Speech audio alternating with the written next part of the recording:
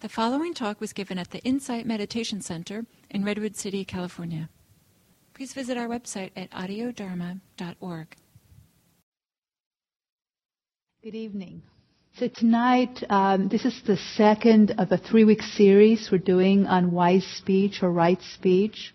I don't know how many of you were here last week, but Daniel Bowling talked about the intention behind our speech and also about the importance of listening.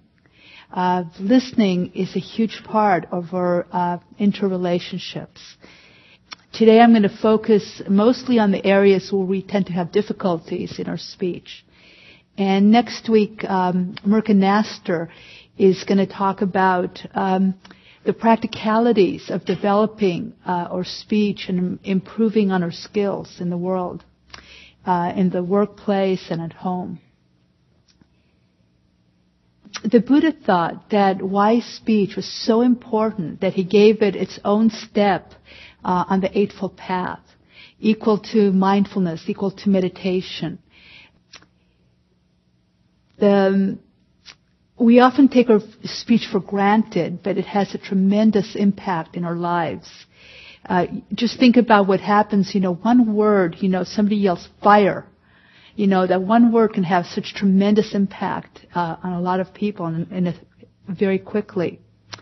One of the things that Gil said, he said that most of us pay attention much more to the way we dress than we do to the way we speak.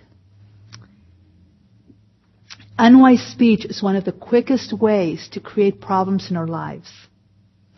I know as a teenager, I could go from totally peaceful and laid back to tremendously angry just by 5 words from my mother. Like, why aren't you like so-and-so, just like that. And a lot of buttons we have that are triggered by very simple words. Sometimes we don't realize the impact of our speech. For instance, getting angry at a customer service person, and it's hurtful to them. It also hurts our own agenda. How many people think that by yelling at a customer service person you're going to get better service? Very few people do, but yet that's what a lot of people do. They get annoyed and irritated, unfriendly, unkind. So it affects the person that we're being rude to. It affects our agenda of getting what we want, and it affects our own peace of mind. So speech has an amazing impact in the way we live in the world. Someone I know, he worked in tech support, and he said that, computer, internet service provider tech support, and he said when people would call and they'd get rude and frustrated, they would put them on penalty hold. And I thought of it sort of like time out for adults. Our speech can make us lose friends. It can affect us at work, lose jobs. It can incite wars. So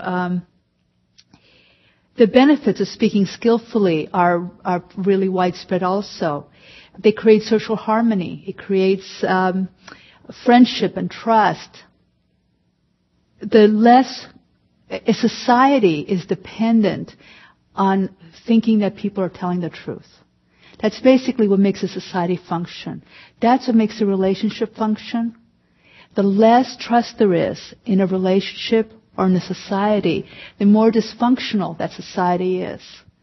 So really, if you look at the world we live in, so much of all this chaos and suffering is because people just aren't telling the truth. And if we look at our own lives, often that's a part of the problems in our relationships. Another benefit of wise speech is psychological. If we speak wisely in our lives, we don't have regrets about what we've said. You don't feel bad that you just yelled at your kid. You don't feel bad that, for instance, people who lie, once you tell a lie, then you kind of have to support the lie. And then it can get complex and you're spending all this energy trying to make sure your lie is consistent. It's exhausting. And then the third thing that to benefit is really, what we may call karmic. the karmic benefits. What we say today has an effect tomorrow. And sometimes the seeds of kindness can come back and nourish us, or the seeds of, harsh language can come back and bite us. And then the last benefit in meditation, when a mind isn't filled with, regret about this argument you had and regret about how things went with something, the mind can really focus on being peaceful and allowing insights to come. So the Buddha divided, taught about right speech in two ways. He gave 4 no's and 4 yeses. So 4 things to refrain from in our speech, and 4 things to make sure that we include in our speech. So I want to first focus on the 4 things to refrain from. So the four things to refrain from are refrain from lying, refrain from malicious or divisive speech, to refrain from harsh speech, and refrain from idle speech or gossip. So first I want to talk about refraining from lying. Sometimes, lying can be very gross. You just, you say, I didn't take it, something very simple and obvious, or it can be very subtle. Lies take on different forms depending on the motivating root. For instance, if the motivating root for a lie is greed, your lies are going to be self-serving to gain personal advantage for yourself or for people close to you. For instance, you might lie to get material wealth. Cheating on your taxes is one way to do it. Or in a lot of other, more obvious ways, such as some things federal government has done and things like that. Or we might be motivated by greed for admiration. We want to be a hot shot. We want to be somebody, so we might lie to try to, because we want that advantage. We want respect, A salesperson might lie.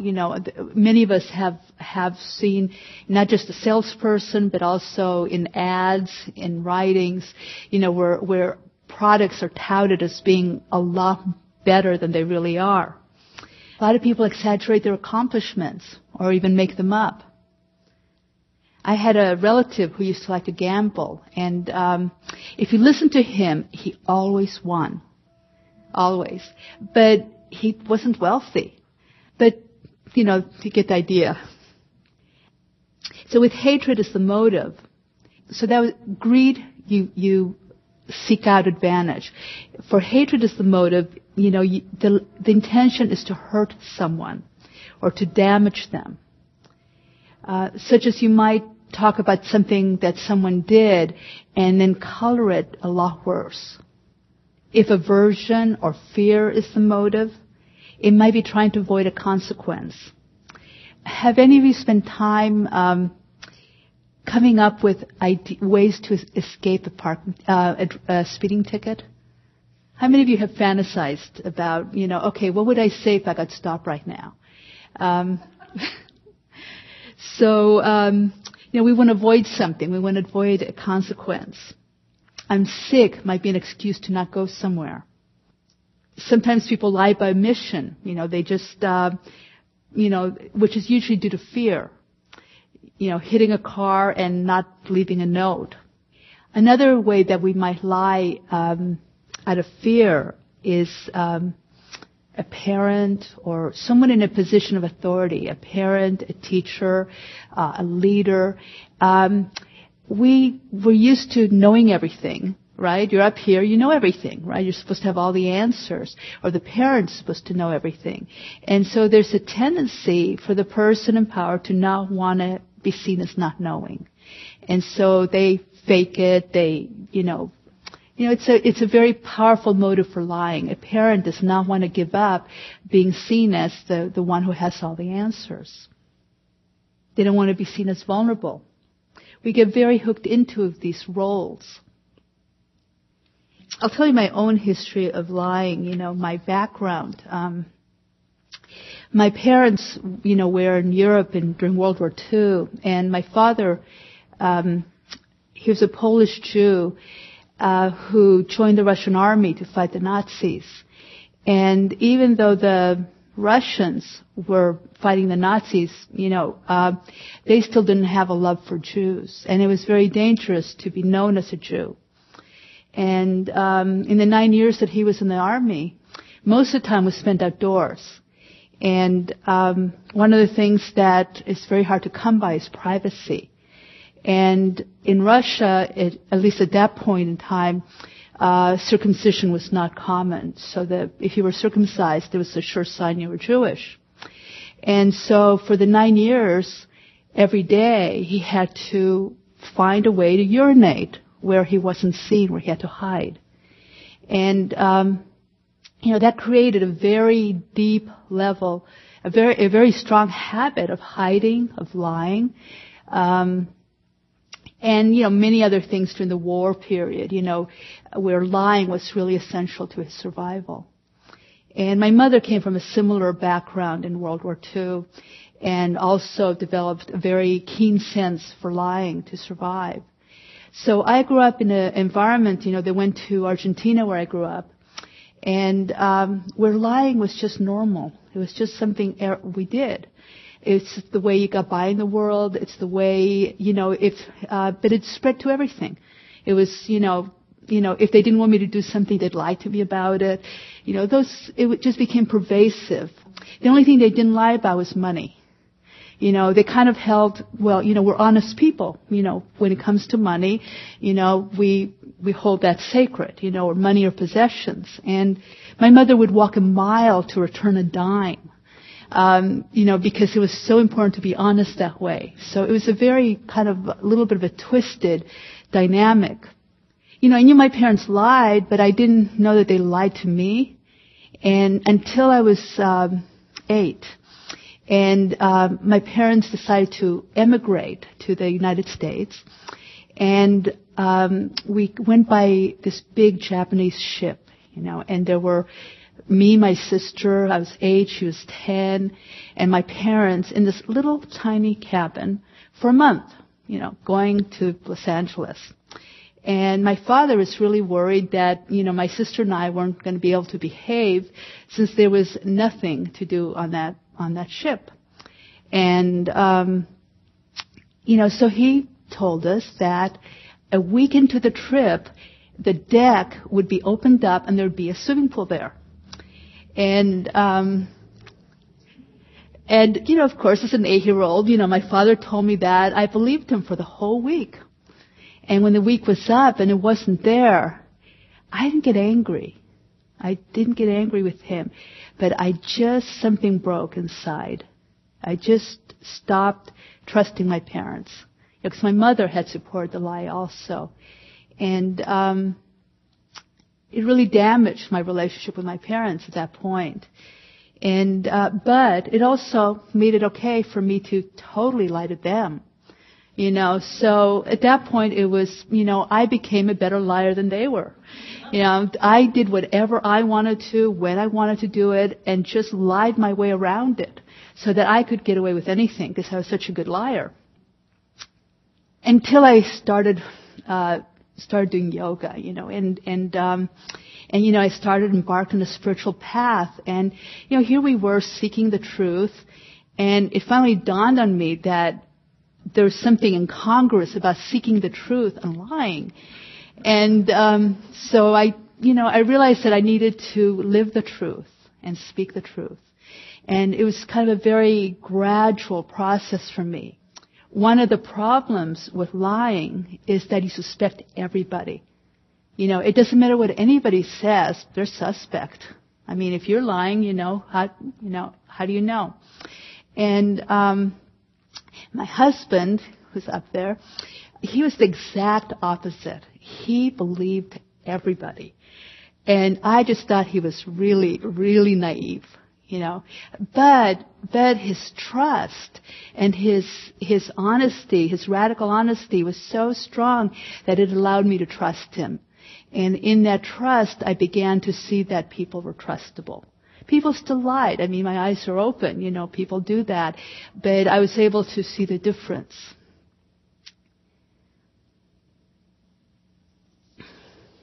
it was years before I really found the compassion to really understand what my parent, and forgive my parents for what they did, because it was really, the conditions of their lives. They they did the best that they could. But it took me many years for me to let go of that, that separation in myself. There are many different ways that people lie. One of the ways that that particularly bugs me is when people pretend to listen to you. We don't think of that as lying. We don't think of it as dishonesty. But here they are. They're paying attention to you. They're looking at you in the eye, and they're thinking about something else. Now, the reason I have to be very forgiving about it is because, I do it too on occasion.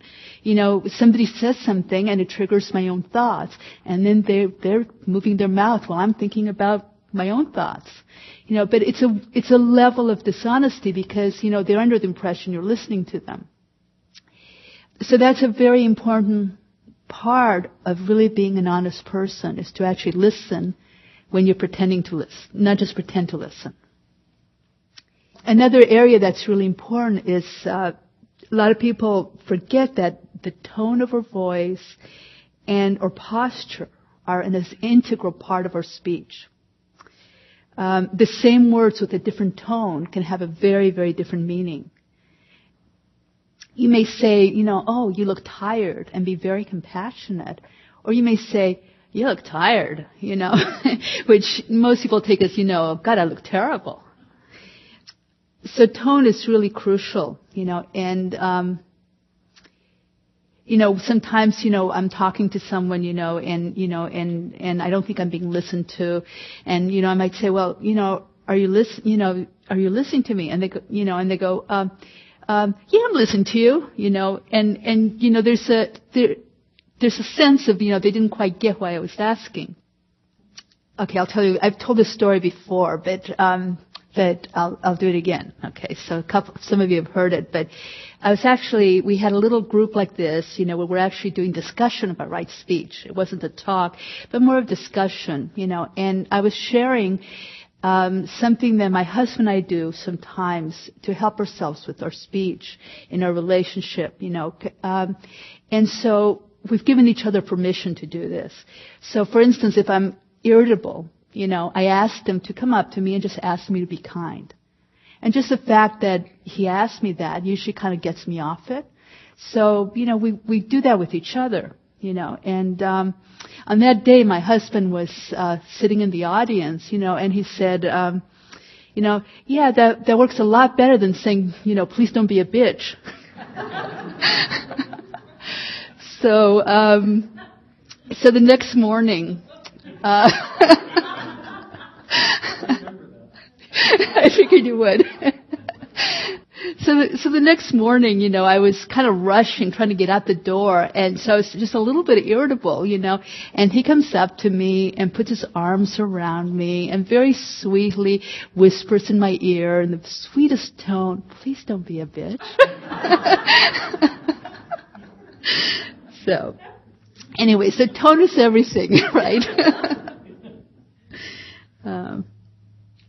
So, sometimes our posture, if somebody's talking to you, and you're like sitting with your arms crossed, or we say a lot by rolling our eyes, or it reminds me a story that Gil tells, of a student that came up to him and said, what you did a year ago in our conversation really, what you said to me really hurt my feelings. It's taken me a year to come back and talk to you. And he said, oh, what did I do? What did I say? He said, well, you raised your eyebrow. And, and they really meant it. They really meant it, and, so our body, our posture, the way we hold ourselves are all, we're constantly talking. So that's so the second part of what we're asked to refrain from is malicious or divisive speech, and that's speech that tends to alienate one person from another, or alienates one group from another. Sometimes, like even in a Sangha like this, where people are really trying, working hard to really speak wisely, sometimes we divide ourselves into us and the government, or Democrats and Republicans, or in a way that we speak about it in a way that's very divisive, that's alienating. It's like we're not in it all together. Divisive speech is usually motivated by hatred, by anger, by jealousy. I remember when I was a teenager, a relative told me about what another relative had said about me. I never spoke to that person again. I mean, I should have checked on it, but it just created such a gap that, I just never wanted to cross it. So that's divisive speech. I've also been at the other end of it where somebody's told me a lot about someone and it's all negative, and then I had to meet them.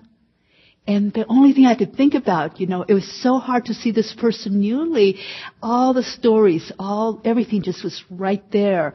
And what was really interesting for me was that I tried really hard to just keep putting it aside. And when I actually got to know this person, I really liked them. And it really made me aware of how much damage that can do. So the guidelines that we like to use is when we're talking about someone, are we representing that person with dignity? And is what we're saying creating divisiveness between people, or is it helping bring people together? Sometimes, we disguise or concern about another person's behavior. We disguise malicious speech as concern. Somebody could say something like, "I'm so worried about Jane. I'm so worried. She's been sleeping with a different guy every week." And it's easy to pretend there. Sometimes people can give backhanded compliments. "Oh, your gray hair is so becoming. Isn't it wonderful that looking older is okay these days?" Yeah. Or what was it recently? Somebody, not to me, but they said, "Oh, you're not as dumb as I thought."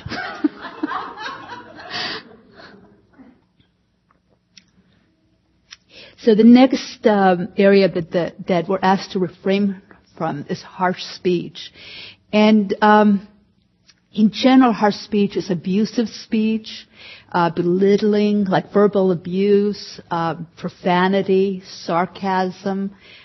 Putting down on people, using words as weapons. But what's interesting is what's harsh to one person may not be harsh to another. And in some cultures or subcultures, profanity is really part of the way that people communicate. And so it's really important to really be aware of context and not just have this really hard and fast rule, you guys are wrong because you're doing this, you have bad speech. Not to stand outside of it, but really look at it from the intention of the person who's speaking. Abusive speech is pretty obvious, yelling or bitter words, insulting, you're a slob, but the area that gets really tricky is sarcasm.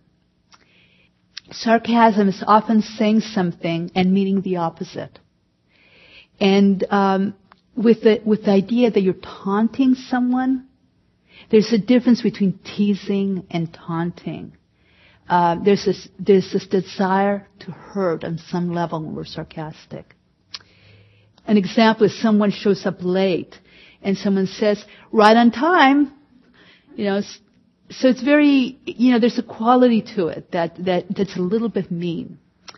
And in fact, when you look at the word sarcasm, it actually is made up of two words. Sarco means flesh, and the asm comes from ripping the flesh. That's what actually sarcasm means, ripping the flesh.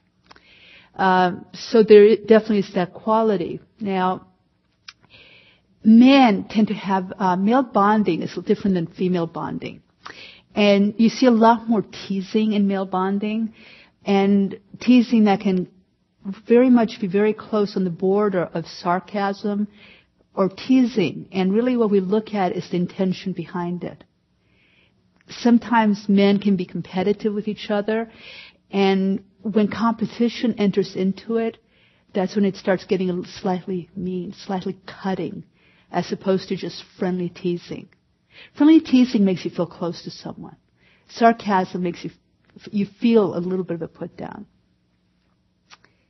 Another thing about harsh language in a culture is that sometimes we take language that's harsh in a group that's oppressed and that has been oppressed by language, and it has been co-opted by that group to decrease the power of that language. Let me just say that simpler. Like, for instance, the word dyke was often used as a put down for lesbians, but it was co-opted by the lesbian community so that, they call each other dykes, and that took away the power of that word to hurt them. And that's happened in a lot of other subgroups where the group itself has, the word queer. I've even seen the word crip being used by people with disabilities. I don't think it's supposed to be used outside of their own group, but those things are things that are always changing within a culture. So the next area that I want to talk about is idle chatter, which includes gossip. Now, idle chatter can be described as speaking without connecting, speaking without a helpful purpose, without value. It can be just talking for the sake of talking, pointless. Sometimes even forgetting that there's anyone else sitting there listening to you. Sometimes you want to break the ice, so the words you say may be trivial, but the intent is to connect. So it's really the difference is where your heart is. Are you really making connection with this person, or are you just babbling? Sometimes we just chatter because we're uncomfortable with silence. Someone defined idle speech as don't speak in any way that bores others. Now, I don't know about that definition, but I thought it was, some of the time that really applies. Have you ever listened to someone talk about a subject that you have no interest in at all, and they just go on and on and on? So, have anyone not experienced that? Every holiday, right. And have any of you done that? I bet the chances are somebody here has done that, or at least at some point, or at least for a while. The other thing that can be also seen as idle speech is habitual complaining. Complaining about the economy, complaining about the weather, complaining about the government, complaining about, what's on TV, about the computer being too slow or whatever. This kind of habitual complaining. It doesn't have value. It's not like a real conversation about politics, about the economy, but it's just kind of a whining type of habit. The problem with a habit like that is that it reinforces in our own minds, the sense that something isn't right. It creates kind of a certain chronic unhappiness in our mind. Oh, the world's not okay. Oh, the world's not okay.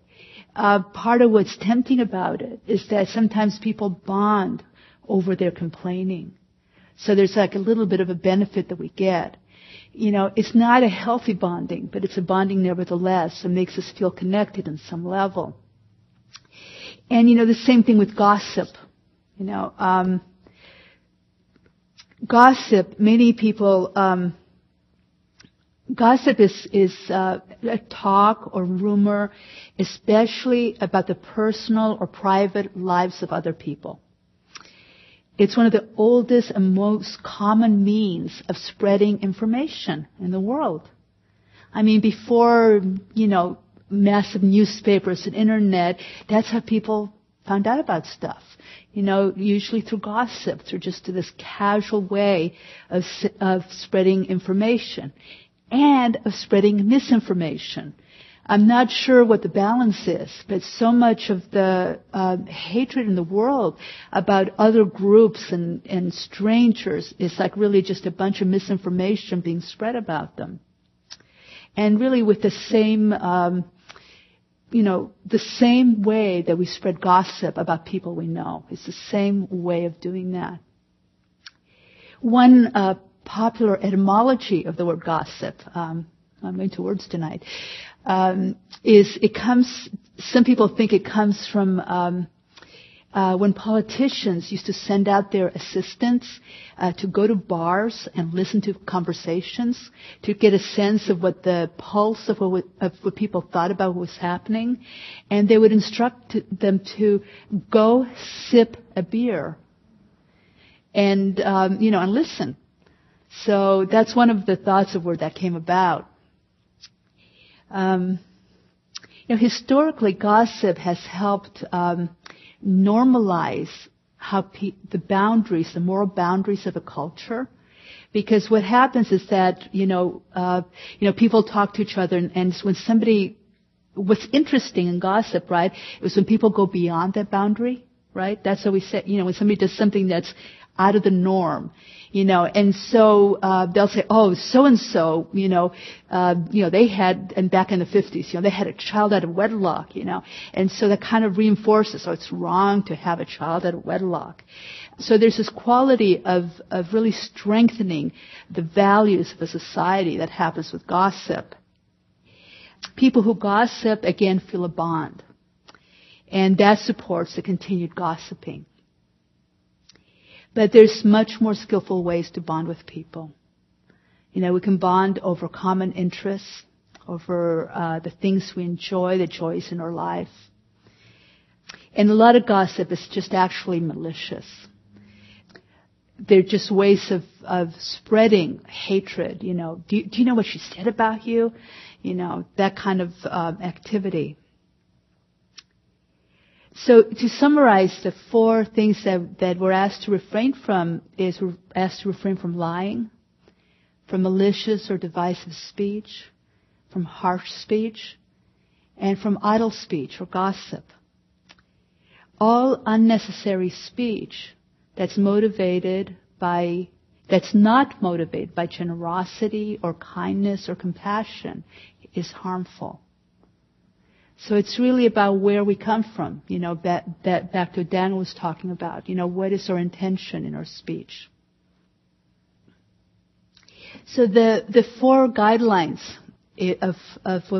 are helpful to support developing and improving and refining our speech are 4 questions that we like to ask. Is this truthful? Is it useful? Is it kind? And is it the right time to say it?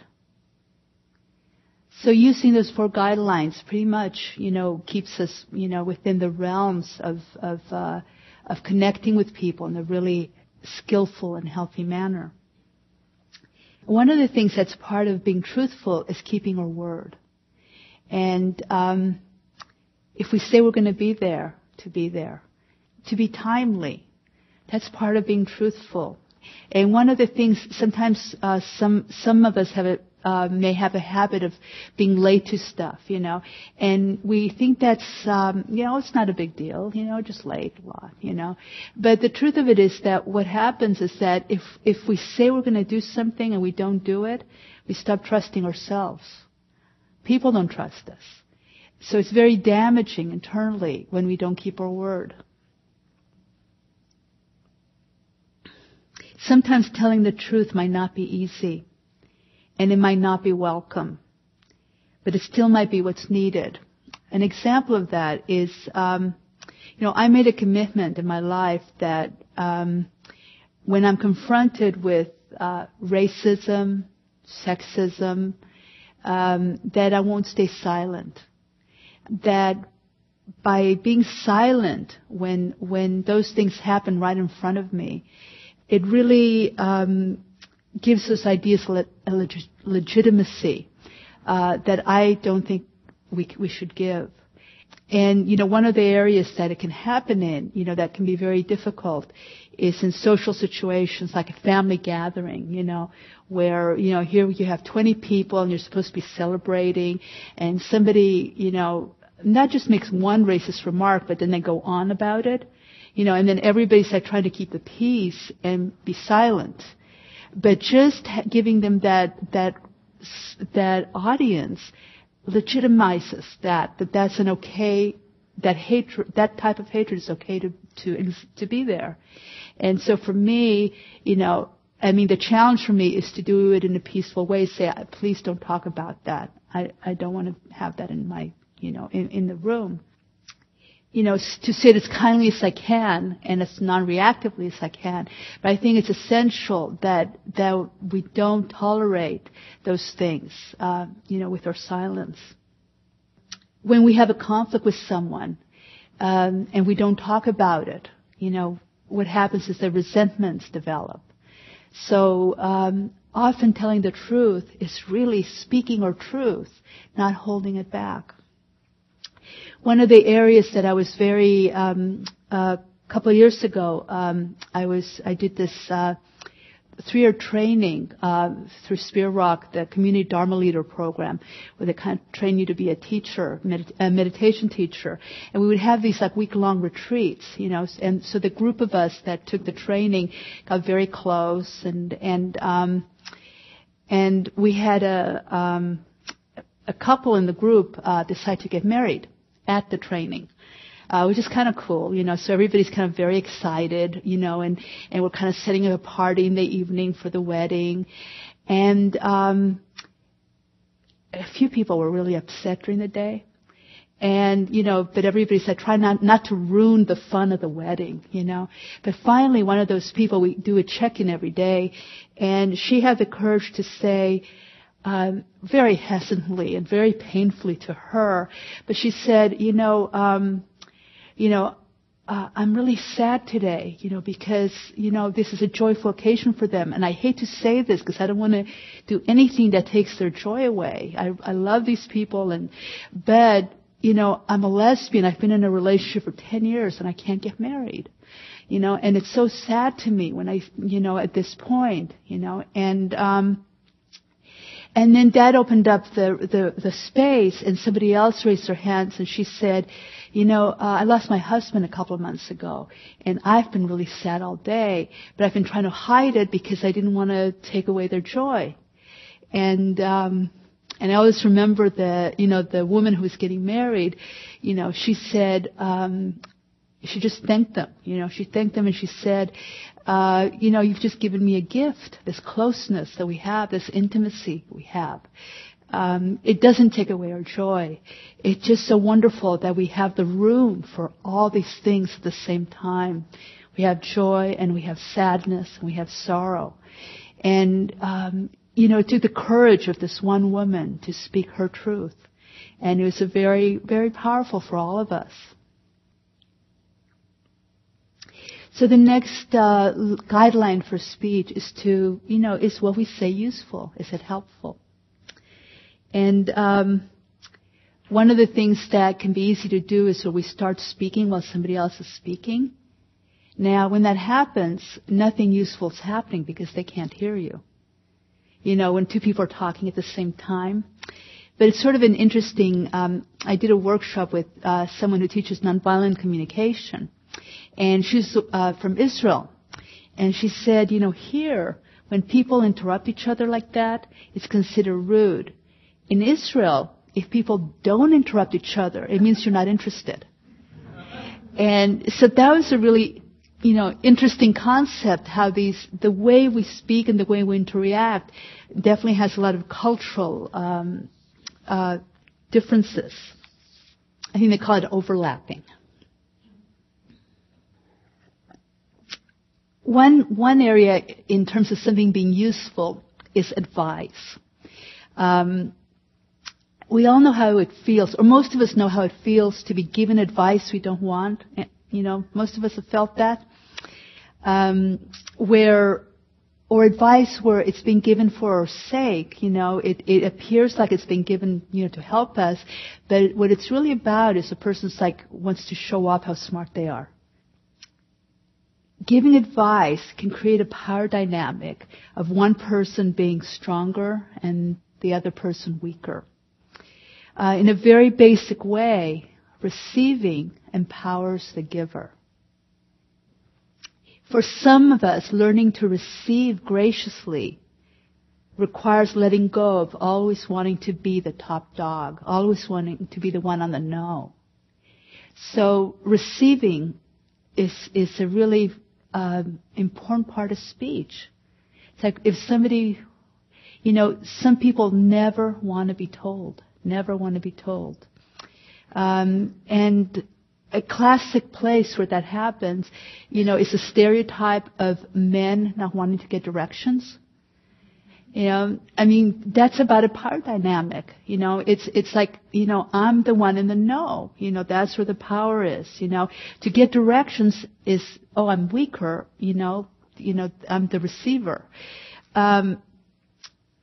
So, one psychologist recommends that we make it easy for kids to buy us gifts and accept them from them so that they can learn to, feel good about themselves that way.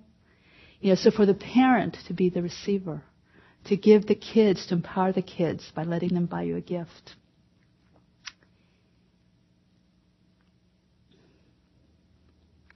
So then the next thing that we want to be really conscious of in our speech is whether our speech is kind, whether it's non-harmful. That even if we disagree with someone, even if we have to say it's unpleasant, that it's still coming out of kindness. When we have conflict with someone, conflict happens all the time, between all individuals, all communities, every society. Conflict is a given. How we deal with that conflict really comes into play the moment that conflict becomes competitive. Two people can disagree, you can have a conversation. When it becomes competitive, it means somebody has to win. And so you're in it to win. You've stopped listening. The moment it becomes competitive, no communication is going on. Listening stops. Daniel said last week, we often have the choice in life to be right or to be in relationship. We often choose to be right.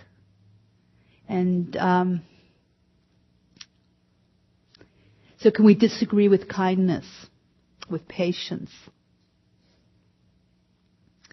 And then the last guideline is to be timely in our speech, to say what we say at the right time. That's when the art of listening really comes into play. Sometimes you might be telling the truth. It might be very helpful information. It might be kind, but it might be absolutely the wrong time to tell it. I remember somebody called me a couple of weeks ago, and they said, "Hi, do you have time to talk?" I said, "No, actually, I have to leave in a minute." And they said, "Well, just let me tell you this, And it was really important what they had to tell me, and it was not brief, And so timeliness is really important. I hated to cut them off, but I had to cut them off in the middle of something really important and just say, "I'm leaving, bye." But that's another timeliness. When I first started giving talks, a group of us started, giving talks, and we were told to give each other feedback. What did we do that worked? But Gil cautioned us. He said, give each other feedback, but don't do it after the talk. Wait. That there's a certain kind of openness, and sensitivity, that someone has when they give a talk, and that's not the time to criticize them. So timeliness. One last thing that I think requires, in today's day and age, a special consideration is email, right email. In this day and age where we have so much internet, email stuff, it's very easy to get careless with our email. And so much miscommunication can occur. There was one email that went out that actually caused somebody to kill somebody. I mean, it's, people have lost jobs over mistakes in email. It's become such an issue for people that Google actually came up with an interesting little gadget. What it does is you set it up so that between certain hours, like if you write an email between midnight and 5 o'clock in the morning, it makes you do simple math problems before it lets you send out an email. So it's available if you feel you need that. So when you have doubt about your speech, ask these questions. Is it true? Is it useful? Is it kind? And is this the right time? I like to finish with a quote from the Dalai Lama. To be aware of a single shortcoming within oneself is more useful than to be aware of 1,000 in somebody else. Rather than speaking badly about people and in ways that will produce friction and unrest in their lives, we should practice a pure perception of them. And when we speak of others, speak of their good qualities. If you find yourself slandering anybody, just fill your mouth with excrement. That will break you of the habit quickly enough.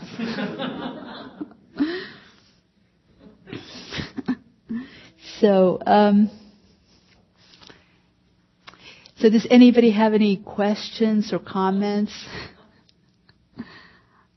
Yes. And could you please use the microphone?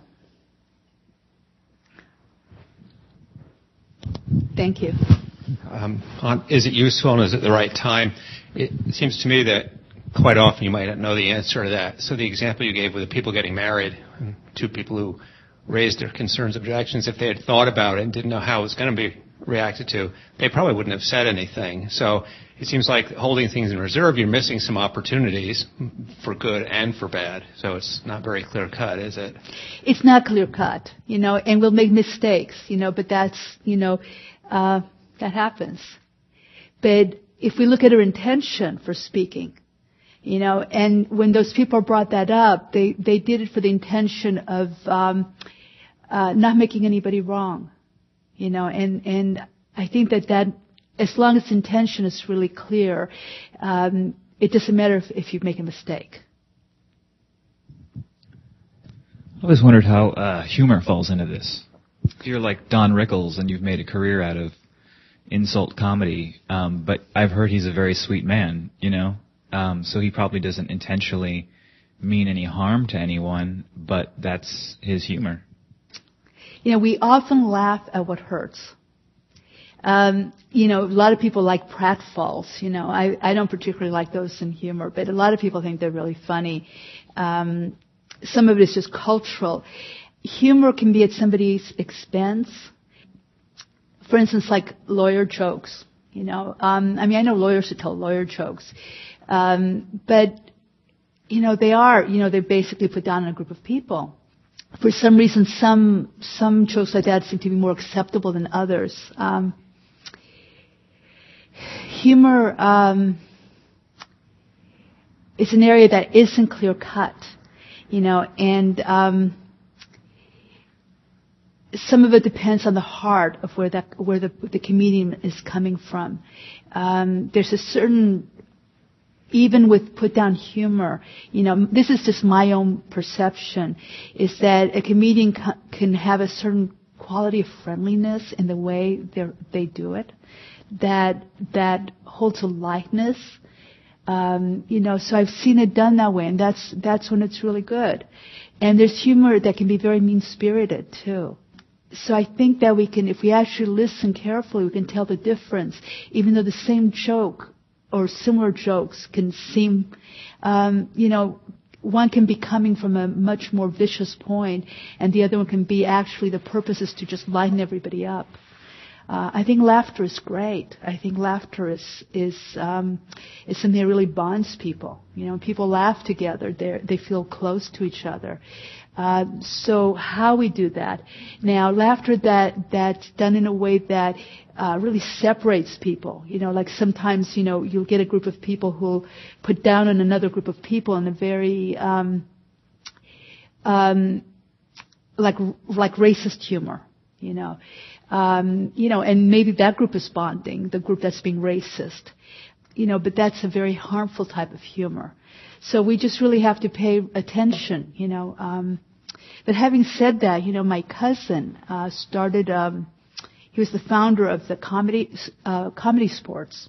I don't know if have any of you ever heard of that? It's. I think they still have a place in Santa Clara. And what they did is they set up these really interesting guidelines for comedy, where they have two competing groups and of improv, and their humor is supposed to be non-racist, non-sexist, and no cussing.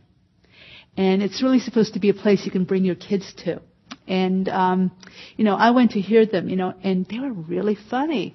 And it was really interesting. It's like, wow, you actually can do that. You can get away with it. And of course, if somebody slipped, it wasn't like a crime, they would lose a point. If they accidentally, said something like that. And, he also took off points for punning. But again, what really we look at is what the intention of it is, and, but I don't know, I don't have a very, very, strong guideline, Anybody else have any other thoughts about that, about humor? I was thinking the role of, let's say, Stephen Colbert at the White House roast, where he was in sort of a classic role of the court jester, where the fool can make fun of the king, and it's okay because that's the role, and that's the place for it. Yeah, but he was stuck. He couldn't do anything about it. Yeah, I mean, ideally we have an environment where everybody can laugh at themselves, and that's really what we're looking at, but it's not necessarily how it works, especially, when we're so polarized in our culture, so what's really hysterical to the, Obama supporters was not all that funny to the McCain supporters. That's how what happens, and so is it skillful? It felt good to lighten up something that was so heavy. There was so much pain around the election, around what's happening in the country, that just that lightening up was so helpful. So, regardless of that polarizing that might happen, I think it was really valuable. So just, what's really important is our intention. I think that's really the main thing I can say about humor. What's the intention when we tell a joke, when we make people laugh. So we have time for one more question, if there's any question or comment. I have a quick comment. It occurred to me, the whole notion or the area around right speech is that if you can have the other's best intention in mind,